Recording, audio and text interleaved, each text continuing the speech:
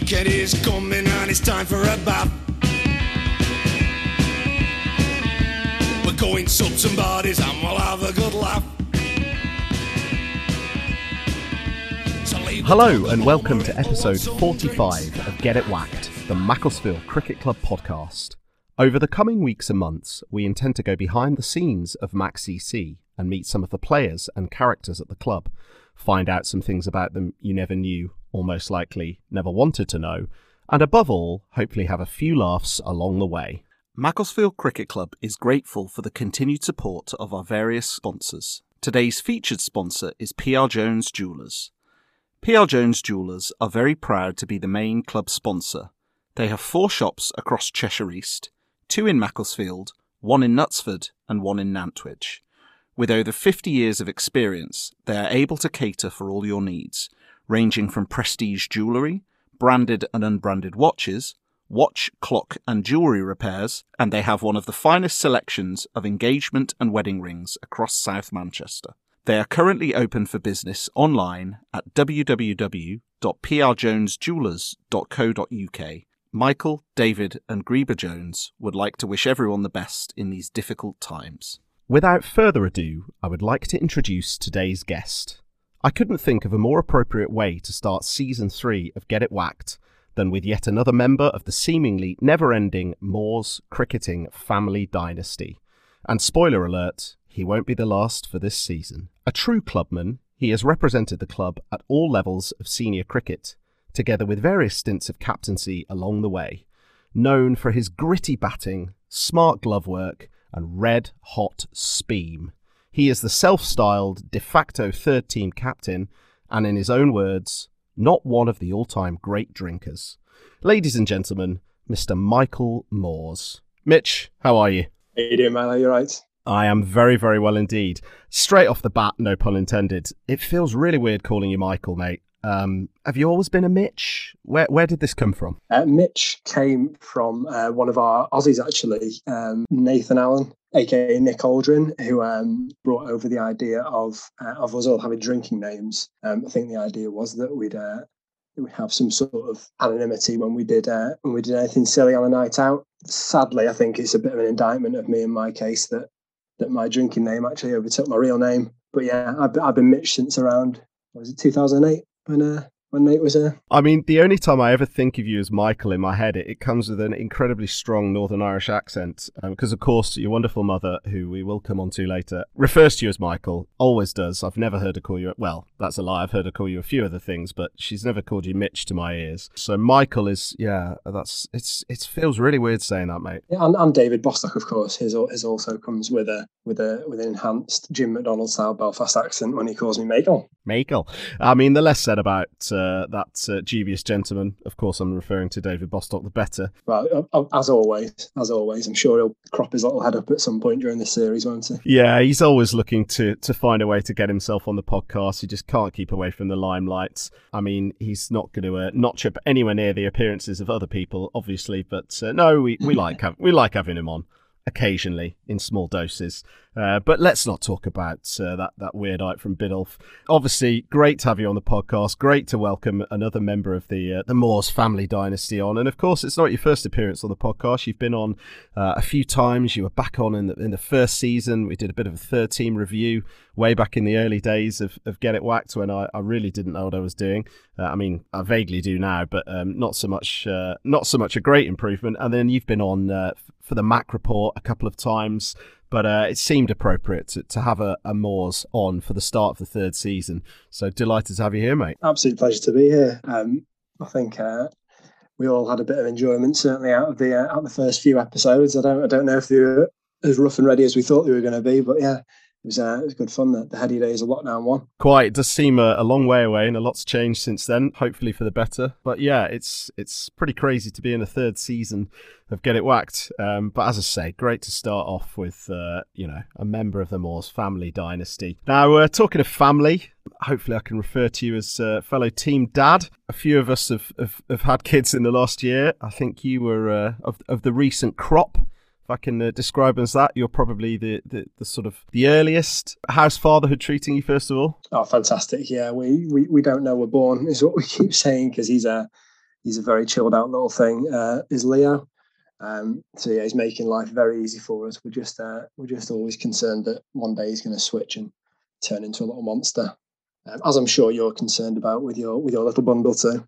Yeah, I have to say, mate, that the same sort of sentiments crop up in our house. But yeah, I mean, we catch up now and again to Leo and Josh, and he's always in fine fettle, and hopefully Josh can learn from Leo's lead. Absolutely, yeah, he's getting louder and louder, more like his mother. Talking of the lovely Lucy, how is she? She's very well, yeah. She's right back into the thick of her school days again. She's a teacher, just in case anyone's concerned by that comment. Yeah, so she's right back into the thick of working and combining that with myself and raising the little man. I mean, I did consider the notion of perhaps having you both on, a bit of a joint podcast, but I think it's fair to say neither of us, frankly, would have got a word in edgeways. Is that a reasonable thing to say? Between you and Lucy, that's not a 3-person podcast, is it? That's me sitting quietly in the corner and making some brews. I mean, nobody can top Dave Cowan, let's be honest. I said, Dave, how are you? And 45 minutes later, he finished. So yeah, I mean, that's the case with DC in real life as well, isn't it? You doesn't need much prodding. He doesn't indeed. Now, look, obviously we're here to talk about you, not everyone else under the sun. Well, maybe a bit later, but always like to start off this way, mate. What's your earliest cricketing memories? Obviously, being a Moors, that's a bit of a tricky one, because there's no bit before cricket for me, sort of thing. It's kind of part of the furniture. Just growing up, my first memory of really enjoying it, because I've kind of had a bit of a think about this, because obviously I'm a big fan of the podcast and it always comes up. And I think I would have been sort of preschool age, maybe 4 or 5, and I was on the tennis courts just with Tone, and he was basically underarming a tennis ball to me, and I was doing as close as I can come to whacking the ball just against the wall. And I think that's my first memory of really enjoying it, because obviously as a Moors, and a Moors, the youngest of the family with 2 older brothers, having Curly and Moors are running the show, you don't really get to be good at cricket. I'll probably be fielding or keeping at a push while those 2 bowling by each other. So yeah, that's my first memory of really, really getting into it and thinking that's a thing that I wanted to do. And then did you go on to play any sort of formal junior cricket, club cricket, that sort of stuff as a junior? Primary school, high school, and variously Mac and Parkside juniors. Actually, I had a bit of a period where I moved across the tins to Parkside for a couple of seasons just to play junior cricket, which is quite a sort of strange one. I'm not too sure why, but I do have a sort of strange memory of winning a derby game with Mac at Victoria Road on the main ground. And giving it the big one on the steps and celebrating in front of the Mac lads. So yeah, it's a bit of a shameful memory from my past. But yeah, all the way through the juniors really at Mac. I suppose in a way you'd like to say that things sort of come full circle, and now you're generally speaking entrenched over on Parkside for Macclesfield, of course. When you play senior cricket, so these things do come full circle, I like to think. And of course, you're not the only person who has played, junior cricket for Parkside and then senior cricket for Macclesfield and moved across. I think, people like Jim Melrose played at Parkside, as well as, people of an older generation who played all their cricket there. DC, we talk about him, obviously a big presence for Parkside. So I think there were quite a few people of, your sort of age generation that may have played a bit of both. Yeah, definitely. I always tend to take a big influence from Jim Melrose. He's a big hero of mine. He is the big man after all. And then kind of moving on from the junior cricket, at what stage did you sort of transition into playing any senior cricket for Macclesfield? And of course, I'm sure Maxonians may have cropped up along the way there as well. Yeah, so that's where I would have played senior cricket originally. So obviously Tone didn't come back and play sort of cricket at Mac till a bit later on than I would have been starting playing. So I would have been playing for Maxonians when they were in the league setup, just as they came to sort of the decline of their sort of league era and we're getting more desperate for players. I probably snuck on as a 12 and 13-year-old. I think Tone has some quite good memories of me maybe bowling out some bowling out some older players playing for Maxonians. So yeah, it was always Maxonians. And then when I got around sort of university age, I packed in cricket altogether. Really, it wasn't never a real sort of conscious decision, but I just kind of drifted away from it, went to uni and didn't play there. So yeah, then it all stopped for a bit. And I think it was about 2009, 2010 when I went back and played at Potts Wrigley with the infamous Carl Burgess. Yeah, I was going to go on to say, a bit like myself, you kind of had a cricketing sabbatical, I think is the term that Pete Langley used to describe my my non-playing for several years. I mean, I don't know what you're like in the way you view it, but certainly it's something I look back upon now as obviously, you and I know how much I and indeed you love your cricket. I think we can both say we're badgers, and I have to admit that part of me thinks, God, I wish I hadn't stopped playing for the amount of time that I did, and half of me thinks, well, if I'd not done that, maybe I'd be half decent and all the rest of it. But I suppose the glass half full way of looking at it is, everything happens for a reason, all that sort of stuff, doing other things in my life, and obviously came back to cricket latterly like yourself. Is there any kind of regret latterly now for you in doing that, or are you quite happy with, the journey? No, I kind of go back and forth on it a little bit, but I don't think so. No, I mean, I think I played until a sort of age where I figured out that I wasn't really going to be very good. I was just going to play for a laugh. And then by the time you come back and you really enjoy it, see, I don't know if I'd still enjoy it in the same way if I'd have played throughout and started taking it seriously and had that sort of whole period with it. I always feel like I'm catching up with cricket, which is probably one of the things I really like about it. And it's a bit of a common theme in our third team at the minute now, isn't it? There's a few players, people like Froggy and Ian, Banjo to an extent, I think, who stopped playing for a bit and have a bit of a sort of on-off relationship with it and have come back into it really sort of passionately. So no, I think I'm pretty much at the bit where I don't regret it now. Yeah, I have to admit, there's the sort of same things go through my head, and I think, well, perhaps if I'd played, all the time, I'd be one of these people that got to 23, 24 and burnt out and thought, I'm going to go and do something else and not come back. So, I choose to take the view that, having a gap and then coming back to it a bit later on and being as enthusiastic as both of us are at the age we are for cricket is a good thing, I suppose. And like you say, there are quite a few lads who are similar, I suppose, to us in that regard, as you mentioned there. Yeah, definitely. And it's a different part of our life now with having to juggle it with having kids and sort of family life and all that sort of stuff. But I think that makes it a bit more of an outlet and a bit more of an enjoyment, doesn't it? Well, obviously, talking about the little sabbatical there, university, all that sort of stuff. You mentioned, obviously, you came back to cricket, ended up at Potts Wrigley with the infamous, the big man, Carl David Burgess. What do you remember about those sort of days, getting back into cricket and obviously, I'm sure, being coached in every facet of your game by the big man? I mean, I've got sort of really good memories of playing at Pot, really sort of fond memories, worlds away from the sort of club that Mac is. Comparatively, Mac's very sort of obviously big, lots of members, lots of sort of formalised sort of nets and practices, comparatively with what Shrigley was, which was just sort of blind chaos sometimes. Burge was, I don't think Burge was captain when I started playing, but essentially he was sort of recruiter in chief.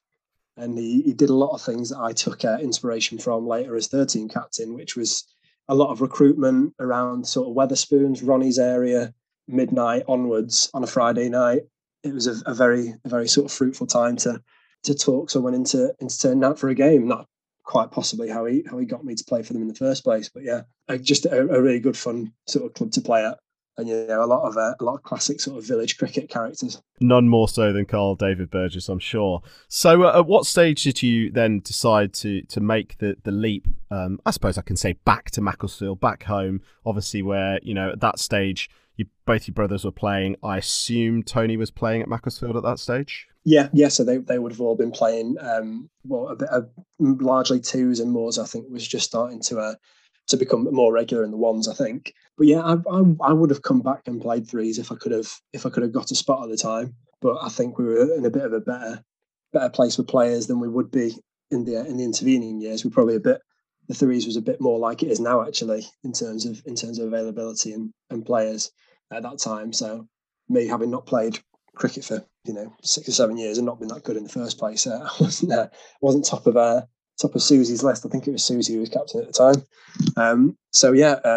Burge seized upon that opportunity, started filling my inbox with lots of texts about me coming down to training. I think, if you could call it training, was just sort of Thursday night. It was more of a visit to the pub, preceded by half an hour of bowling into the nets at Potts Wrigley.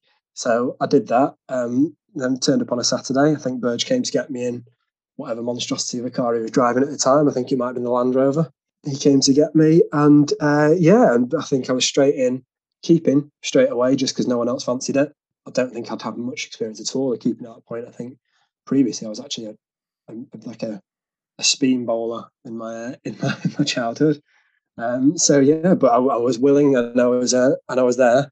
So yeah, I think that's probably when I started keeping, and then the rest is history. It's certainly written in the annals of history, especially anything that involves KDB, no doubt. Now, obviously, you mentioned Carl sort of becoming captain there and sort of being involved at the club and all that sort of stuff. But for some listeners or some current members at the club who might not have been around way back when, relatively speaking, of course, you did have a stint as third team captain, as you allude to there.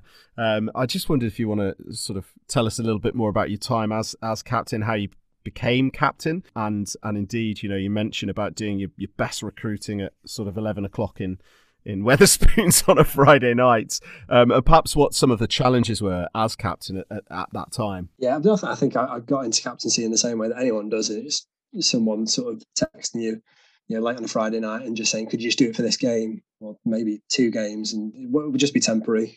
Someone else will come and take over. But yeah, I think it was Knighty, Mark Knight at the time, who was captain. I think started playing more regularly in the twos. So I asked if I fancied doing it for a few games.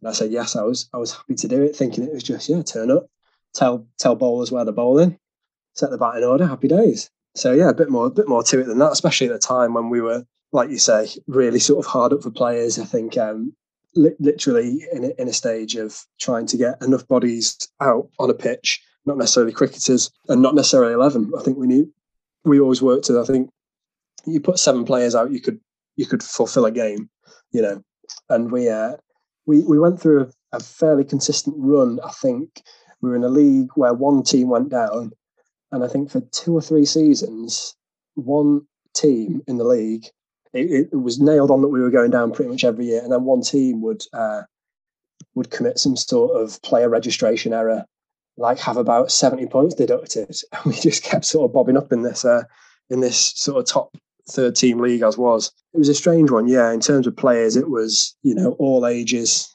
certainly all abilities, and yeah, certain amount of recruitment at Wetherspoons at daft o'clock on a Friday night. And would you say, as much as there were challenges there, did you enjoy your time as captain? Was it the 1 season you did or 2 seasons? So I think I did 2012. I think I started halfway through and followed to the rest of the season, and then the entirety of 2013. I think it was probably 2014 where Burge came along and decided to take the reins. Maybe there's another season in that. I don't know. Maybe the traumas blocked it out. But yeah, I mean, I enjoyed the cricket club. I enjoyed playing cricket at that time. Certainly, it was always good fun. But probably not the captaincy element. Obviously, on-field captaincy is good fun. But the constant sort of scrubbing around for players. And as always with the threes, it's not always scrabbling around for players, and scrabbling around for players in some cases that is the easy bit of it, because you get 1 week where you're having to tell 5 or 6 people they're not getting a game of cricket at all. Obviously, it's a bit easier now that we've got a 4th team, and that's providing 11 more slots for people to play a game of cricket on a Saturday.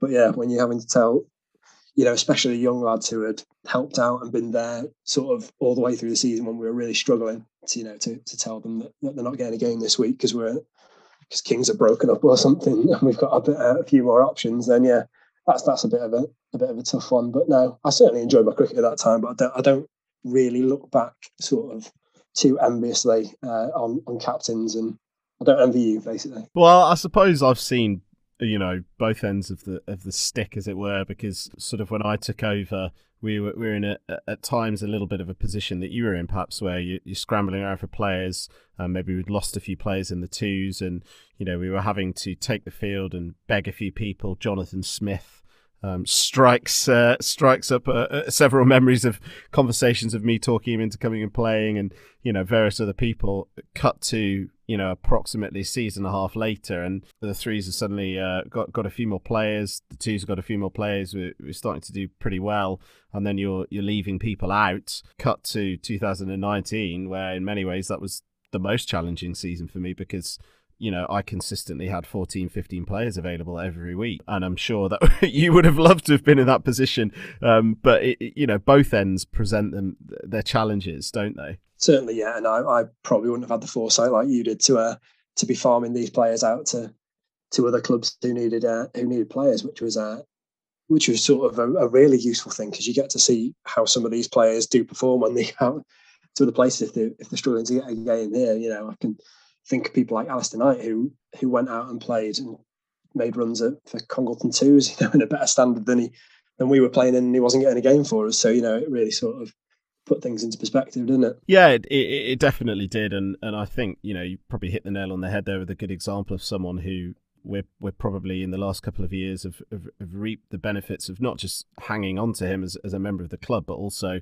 some of that cricket that he was able to go and play elsewhere. But, as you say, now we have that fourth team on a Saturday. We're just providing more cricket for more people, and, long may that continue. Absolutely, yeah. Now, moving on from your time as captain, I wanted to talk a little bit more about some of the members of the family and what it's like to play with members of your family, more to the point. But before we do that, it would be absolutely remiss of me not to ask how one of my favourite people and Langers' absolute hero, Sir Anthony Moores, is. And indeed, can you give us an update on his knee? So yeah, you're right to refer to knee as a singular there, because he's just got one of them. I think recent MRI scans have confirmed that there is, only signs of life in one knee. I think it's. He's learning to live with the idea that it's not quite right.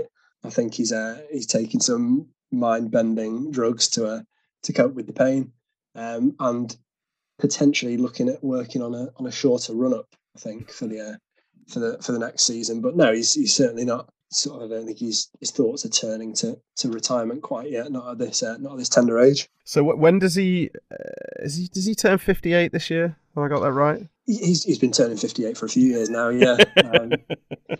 And we mentioned Sir Anthony there. I'd like to also ask about someone that's also already been mentioned here. Of course, your mother. I'm going to refer to as Dame actually from here on in. Dame Roisin. How is Dame Roisin? She's very well. Yeah, just settling nicely into a sort of a semi-retired life. She's still finding lots of things to keep her busy. Not limited to spending all Tuesday with Leo, chasing after him. But yeah, she's on great form. And most importantly, I must ask if they have recovered from, well, frankly, the unprovoked and reprehensible actions and words of one Remus Perfect, Rob Porter. Have they recovered after his vicious assault? I think they've forgiven, but I don't think they're going to forget. Very, very good. Well, as I say, leading on from that, playing with members of your family, you mentioned you've got two older brothers there, and indeed a father in the most immediate family that I hope you're going to say lucky enough to have played quite a bit of cricket with. Of course, a little bit further afield, Steve Moores graces us with his presence. First question is, playing with your brothers, I guess you've probably played with Curly than Moorser. But what is that dynamic like? It's completely normal. Is the dynamic of the family is more weird when we're not playing cricket and I'm calling my dad Tony all the time. People are a bit confused by that. But now, I think me and Curly are quite sort of relatively similar characters on the field. Maybe Curly's a bit more of an animated version of it. Obviously, Moores is very sort of active and hyper, but maybe a bit less vocal. But no, it's I don't see much of a distinction between them and anyone else when we're playing. I don't much of a sort of protective streak or anything like that, or any sort of loyalty to them. Perhaps it's a bit different with them. Me being the youngest, maybe they're a bit different. But I think broadly speaking, we just tend to get on like teammates. Very, very good. And again, the sort of same question with obviously playing with Dad, or Tone, as you would say. I don't think I've ever heard you refer to him as Dad.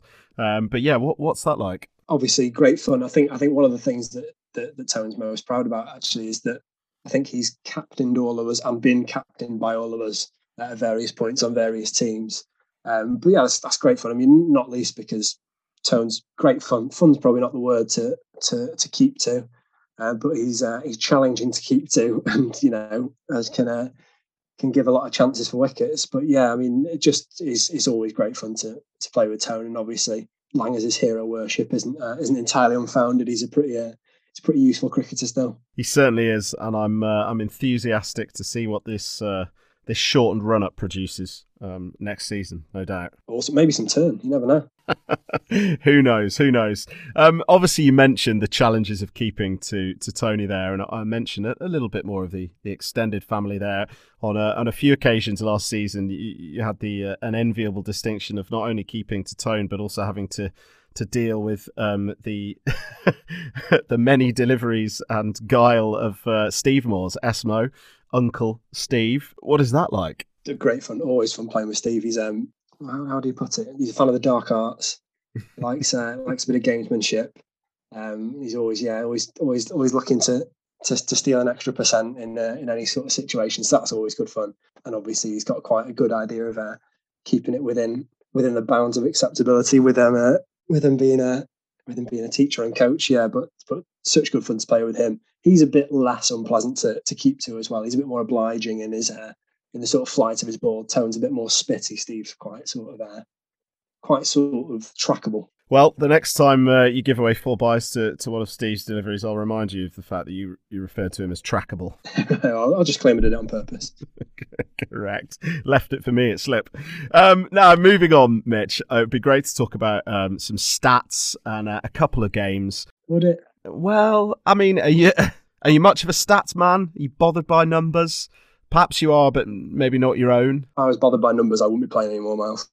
Very, very good. Well, let's run over a few.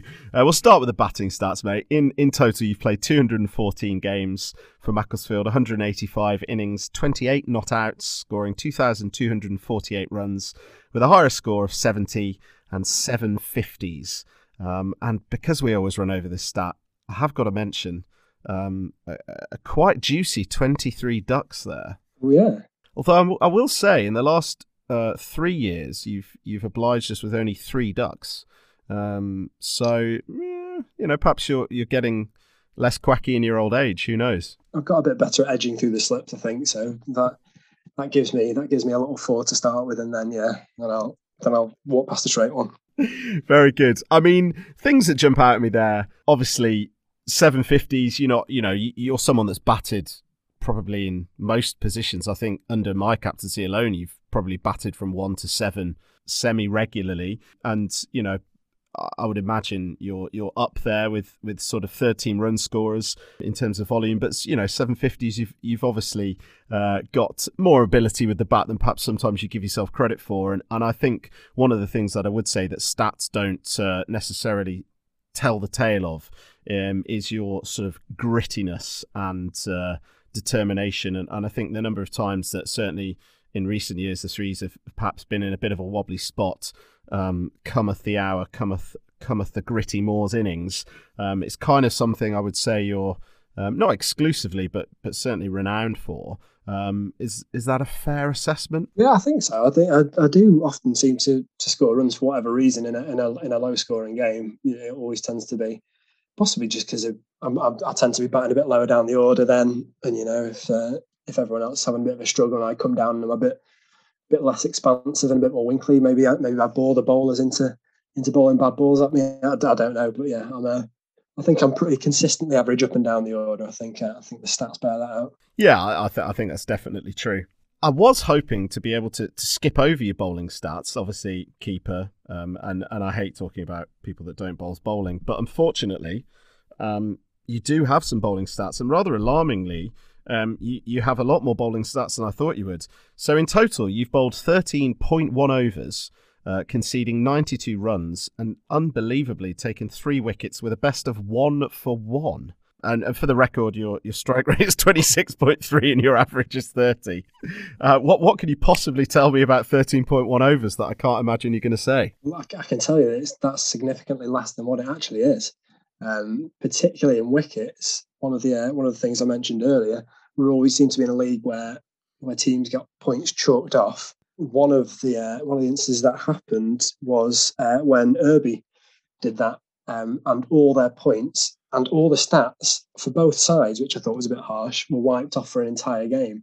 And believe it or not, I took a forfeit against Irby. I'm not having it. I took forfeit bowling my little divvy offies. Dave Long was keeping, and there were proper wickets as well. There was an LB in there. I think there was a bowl. There was a caught behind. Dave Long. I don't know how many people remember the Dave Long era of the club. He was a real character that I think I'd actually found in Wetherspoons on a Friday night one evening. Yeah, he was keeping, and yeah, I was obviously skipper, giving it a bit of Carl Burgess and giving myself the juiciest middle overs to bowl in. But no, I did. It happened. There are I'm sure innocent bystanders that had to watch that happen and could probably vouch for it. Hopefully, I can get to them before they rear their ugly heads and pay them off. But what I would say, noticing the stats here, 2013 you bowled 7 overs when you were captain, no less. 2016 4.1 overs, assuming Carl Burgess was captain then. And I'm going to quickly look at this because you bowled 2 overs in 2017. I have a feeling I might. Oh no, you were captain, which means I wasn't playing. So you've clearly taken captain's prerogative and bowled yourself. So the only reason you've bowled is on account of either Carl Burgess or yourself. Is that what we're saying? I think maybe just myself actually. Did Burge bowl me? Yeah, maybe. I don't know. Maybe that was one of the games Burge was missing too. I'm kind of scared to check. But yeah, if Burge did allow me to bowl, it was after a long and concerted campaign, elbowing, nudging, threatening not to play. For Burge to give me one of his hard-earned overs, that would have been he must have been very hungover. Right, I've had enough of this, so I'm going to say moving swiftly onwards, Mitch. Okay. For the first time this season. First time this series, yeah. And let's talk about some fielding stats. Now, I know as much as, lots of us like to talk about stats being missing, I do know for free that, of course, you will have not been accredited a great deal of dismissals and things like that. Going back in play cricket over the years, stuff doesn't get etched up and given to the right people. But in total, we've got 96 catches here, 22 stumpings, and 5 run-outs, which I also possibly question might have been given to you when they were curly or something like that. But who knows? Maybe you did affect a run-out. It's not beyond the realms of reality, I'm sure. I think maybe I was backing up for someone throwing a direct hit, and I picked the ball up and ran into the stumps maybe after when a batsman lay prone in the middle of the wicket. That's the only thing I can think of, because certainly the Moore's arm isn't a thing of beauty, isn't particularly accurate. Certainly isn't very long. So yeah, we're not prodigious run out getters. Well, we shall come back to that, no doubt, in a bit later on the podcast without spoiling it for you. Now, we're going to move on to a game. And now I asked you, as I always do the guests, coming on the podcast, say, look, it'd be good to talk about a game.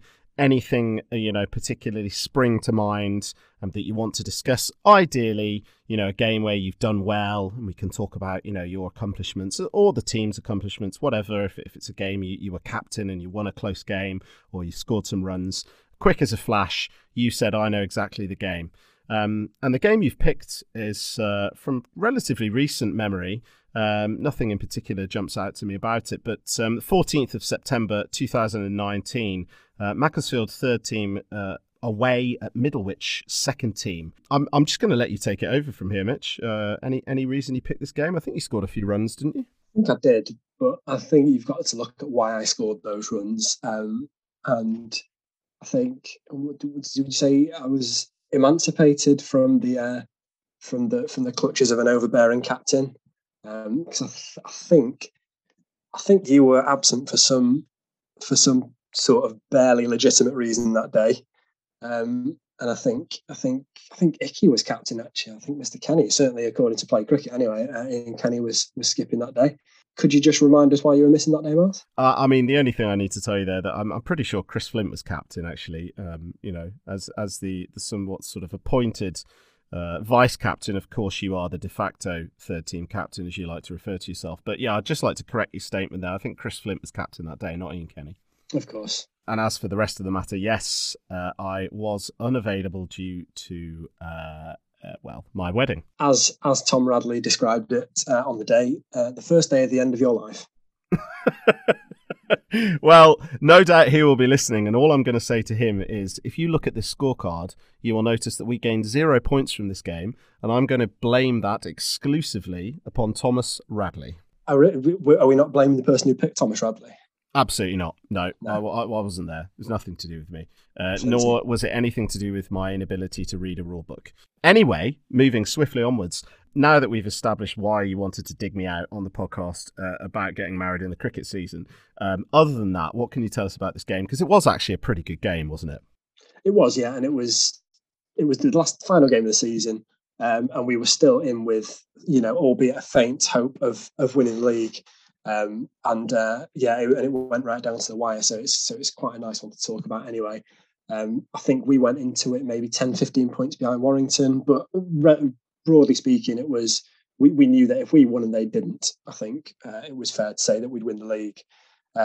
So obviously we didn't find out anything about how Warrington got on until after the game had finished. But yeah, we batted first, and as I've mentioned before, not many people got off to much of a start. I think Flinty batted for a bit, and I think we lost 4 relatively quick wickets, and I came in at 6. Batted with Flinty for a while, and from what I remember is they had a bowler playing who I think had been out for a while with an injury, and was coming back. I think he was more of a sort of Middlewich first team standard player, and he was dropping down to the twos just to find a bit of fitness. And he was really impressive. He took a few wickets and made a lot of people, myself included, when I first came in, look pretty stupid. But I think as I sort of settled in a little bit and blocked out and missed quite a few, I think he started to blow a bit. I think from what I remember, he was a slightly portly chap, and he just started to drop a few short. And myself and a combination of Alfie and Radders himself, with some of his trademark hitting at the end, managed to get us up to a sort of serviceable enough score, 185, which is tends to be pretty good going in the threes. Yeah, and what we came back to after the turnaround and after some wonderful teas, because we were still in the days when we could have the proper full teas. I think Middlewich, just relatively speaking, just didn't show any interest in chasing, which was a bit disappointing, especially when it's the last game of the season. I don't think there's anything in it for them really, other than to stop us from winning. So as these things tend to do, it sort of descended into a bit of a niggly affair. And I think in the end we got the last wicket to bowl them out for 100 odd. We got the last wicket on the second to last ball of the game, or the last ball of the game. I think Banjo got an LB, which to be fair to them they did give. And yeah, so it was just a great win. Obviously at the point in time we won it, we didn't realise obviously that, as it turned out, Warrington had won relatively comfortably, and we hadn't won the league, so we were celebrating it as it was at the time, potentially a league win for us. So yeah, that was great fun and a great way to finish the season. Obviously, the league didn't work out as we wanted, but set us in good spirits when we were off to Style afterwards to celebrate with a very drunk Tom Isherwood, along with a few other people. Yes, there were a few sore heads the next day, not notably my own, I have to add. But anyway, coming back to this game, you glossed over a couple of things that I'm going to mention. Firstly, is that you scored 61 not out there. You mentioned a couple of sort of contributions there. Chris Flint 25, and then a few token innings down the bottom. Alfie Garnett there with 26 and 30 not out from Radders, which I believe came off about 10 balls or something. Was that right? I would have thought so. Yeah. It was pretty lusty stuff. But no, typical typical Mitch innings, as we talked about before. Not too much before you, and when getting runs on the board counted as it did for a lot of reasons in that game. You show up with what I'm sure was a gritty innings, slip drive for 4, no doubt, in the first couple of overs, whip a couple one-footed off your legs, and away you go. Just constant attempts to cut, with a 1 in 20 success rate, and a few just flying over the cord, and happy days. You're at 60 in no time. Yeah, absolutely. And then just briefly talking about our bowling innings. DC with a 5 for their 14 overs, 5 maidens, 5 for 21. Typical DC figures there for the third team. And it pains me to bring this up, and I almost assume that you deliberately didn't talk about this. But you mentioned it went right down to the wire there. They were stitching it almost from ball 1, and in fact, from what I'm led to believe, they were rather enjoying telling Macclesfield about the fact that they were stitching it from ball 1 and continued to do so throughout the innings. I'm sure when you did get the last few wickets, 2 of which we'll come on to in a second, there was a bit of jubilation there. But, as I mentioned, I think you may have glossed over this deliberately, but a certain H. Matheru has figures here, unbelievably, 3 overs, 1 maiden, 2 for 3. The infamous hashtag twofer. Now, just say the word and we'll delete this section from the podcast. But if you do want to talk about it, the floor's yours. Like I say, the day wasn't without its downsides. Froggy's, when the worst thing about Froggy's 2 wickets is that they were genuinely good balls. I thought actually maybe the first was a bit short and a bit of an ugly shot, but there was a classic sort of test match dismissal of just a low edge to Ian Kenny at first, slip to the leg spinner. And it was just, obviously at the time we didn't mind too much about the fact that we were going to hear about it for the next 3 or 4 seasons. But yeah, Froggy Matheru, chronically underbowled, I think is how he would describe himself now. Very, very good. Now, before we move on to the last section of the podcast, which I'm quite excited to get your take on, Mitch, I just want to briefly sort of talk about, some of the Aussies over the years. I think it's fair to say, being the age that you were and the time of your life that you spent at the club in certain years, you enjoyed visiting some of the watering holes of Macclesfield and indeed probably did that with a number of the Aussies, as well as, I'm sure, having lots of good memories at training and on the pitch and all the rest of it with them. But I'm glad to say we're going to be joined by James Crosswaite, who I know has a special place in your heart. But yeah, anything you want to say about some of the Aussies over the years and perhaps the links that we do have and the history with some of the Australians? A lot of the Aussies and like you say, my interest in visiting some of the watering holes of Macclesfield, which is quite a nice way of putting it, that came before I actually rekindled my interest in cricket. So, seasons when people like Tags were over, or Evan Gulbis, or Nate Allen, or Stewie Wilson, throughout the seasons, they were my sort of foothold into the club. And going out with Curly meant I was going out with them. I was going out with Cal and BMO and those sorts of people. And sort of really, I didn't feel like it was coming to a new club when I came to Mac, because it was sort of fairly familiar people that I knew from Fridays and Saturday nights.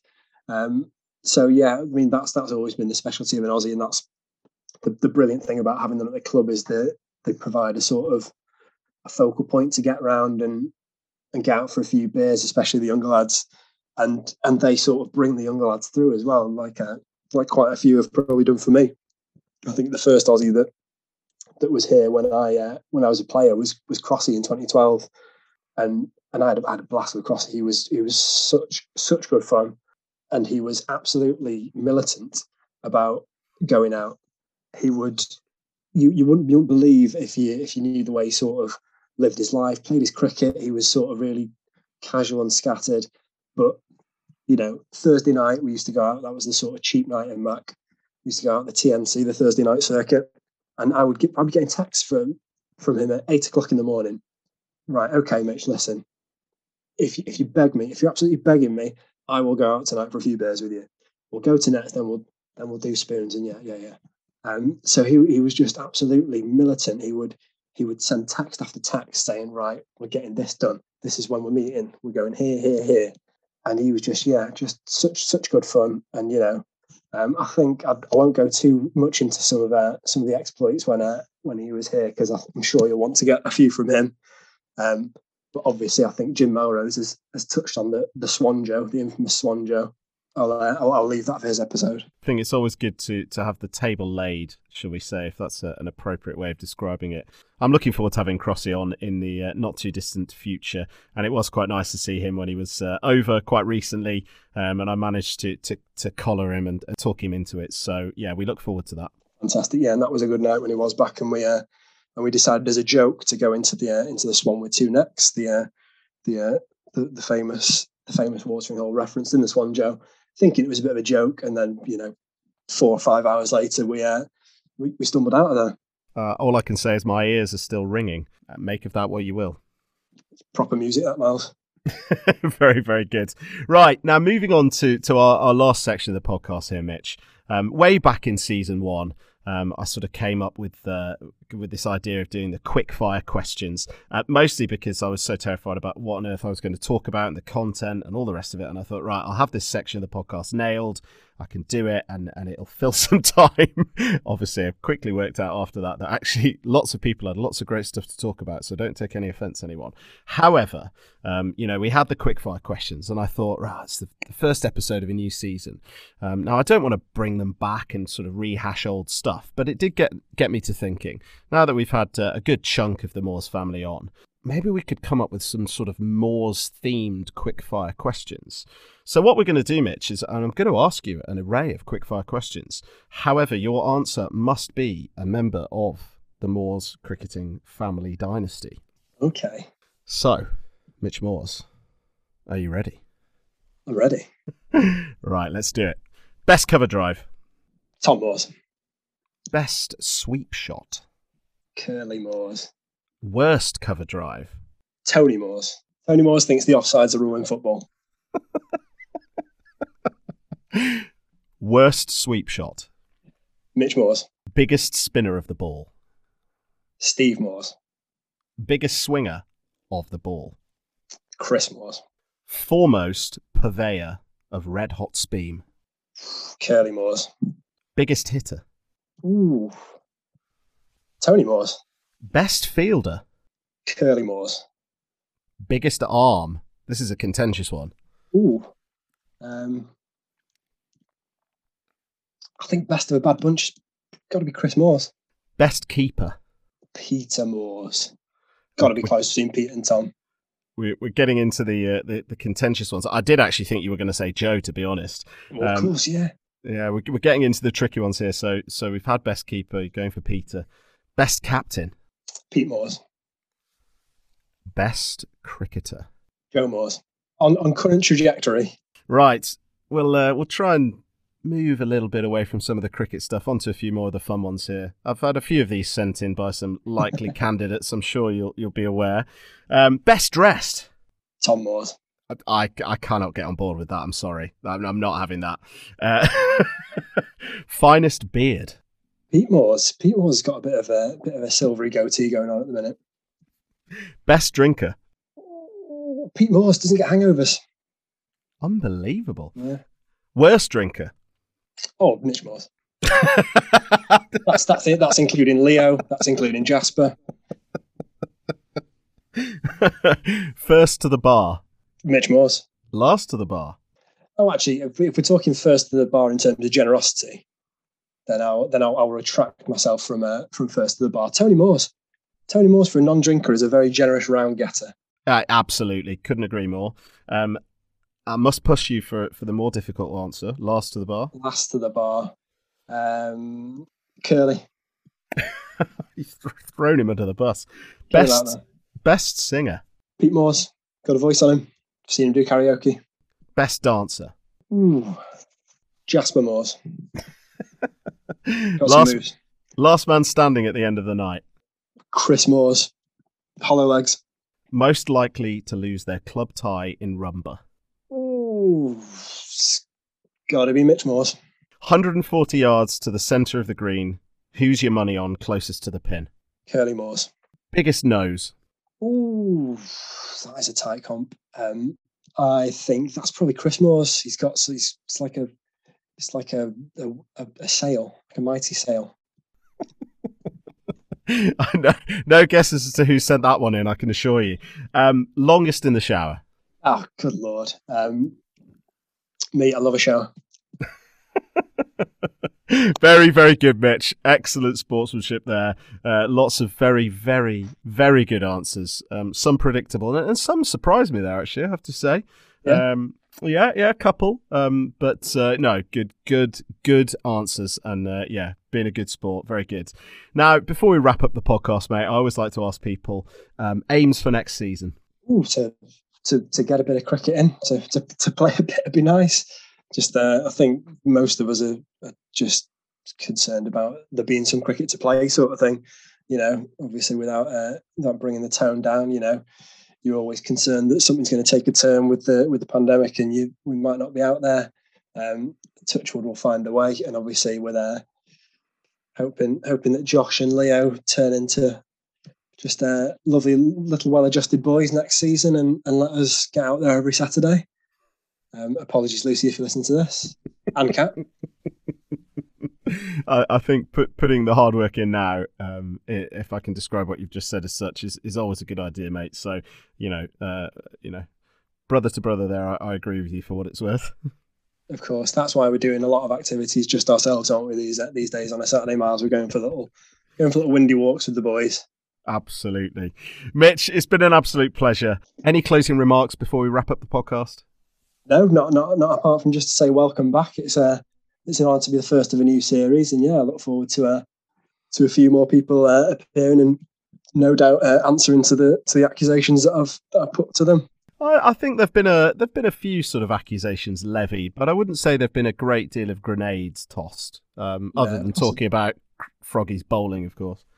Well, obviously, yeah, but I mean that's a fairly universal opinion, isn't it? Yeah, I think that's fair to say. Well, mate, as I say, absolute pleasure. Delighted to have you on. And thank you for sort of kicking off season 3 with a bang. A pleasure. Cheers, Milo. All the best, buddy. Thanks, mate.